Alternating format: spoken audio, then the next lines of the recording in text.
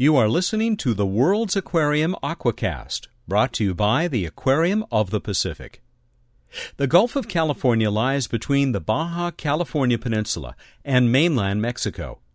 Also known as the Sea of Cortez, the Gulf stretches some 1,100 kilometers from the mouth of the Colorado River in the northwest to Los Cabos and the adjacent mainland in the southeast, but averages just 160 kilometers wide.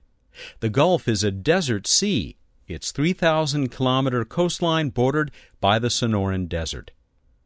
The marine environment of the Gulf of California is characterized by remarkable extremes, particularly for such a compact sea. The north end of the Gulf is relatively shallow, reaching depths of no more than 200 meters over much of its extent.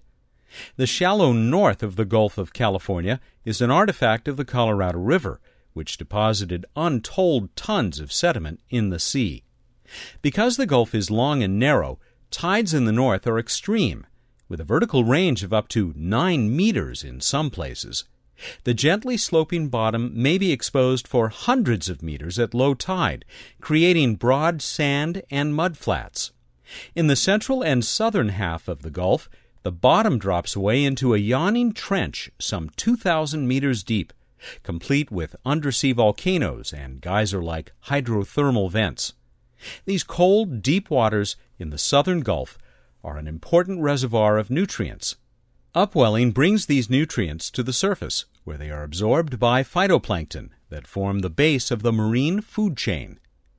The Gulf of California is home to more than 900 islands, ranging in size from Isla del Tiburon, which covers more than 120,000 hectares, or roughly 6 times the area of Santa Catalina Island off Southern California, down to tiny rock outcroppings that barely rise above the waves. The coastline includes bays backed by sandy beaches between rocky headlands, marshy deltas from the rivers that flow into the Gulf, including the once mighty Colorado, and mangrove forests along the mainland coast and the southern peninsula, their interlocking roots submerged in the salt waters of the sea.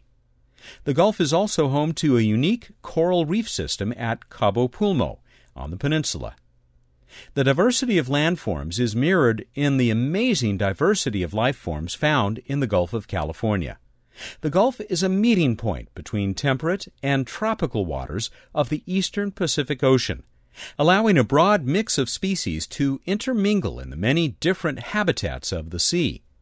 Biologists report that 34 species of dolphins and whales can be found in the Gulf, 1/3 of all species of these marine mammals in the world. This includes one of the rarest of all cetaceans, the harbor porpoise, or vaquita, which is found only in the murky waters of the northern Gulf. The French explorer and naturalist Jacques Cousteau called the Gulf of California the world's aquarium. Over 800 species of fish have been identified in the Gulf, with about 10% of those found only in the Gulf.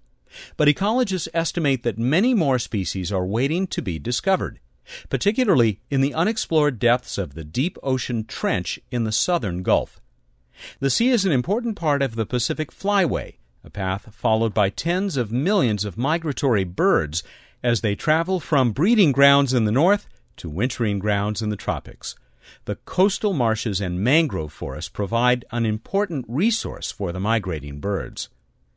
Gulf of California wildlife is also characterized by a high number of endemic species, animals and plants which are found nowhere else on Earth. Over 800 species of wildlife are endemic to the Gulf of California, its numerous islands, and its wild coasts. Ecologists are sounding warnings around the world about declining biodiversity, and sadly, this is true of the Gulf of California as well. The Gulf is faced with a variety of threats to the health of its ecosystems. Overfishing has damaged whole communities, particularly in the shallow waters of the northern Gulf, where trawlers dragging nets across the sandy bottom have drastically reduced the populations of fish and invertebrates. This impact cascades its way across the food chain. Manta rays and sea turtles were once abundant in the Gulf and provided an important tourism resource. But changes in fishing technology from pangas and harpoons to gill nets led to a precipitous drop in these species as well.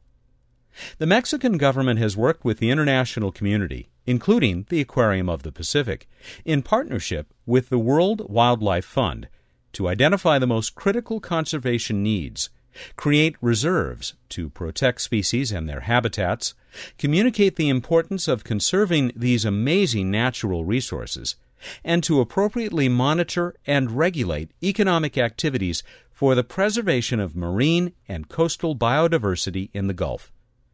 The effort includes involving local communities as well, providing for monitoring and enforcement necessary for implementing conservation plans successfully.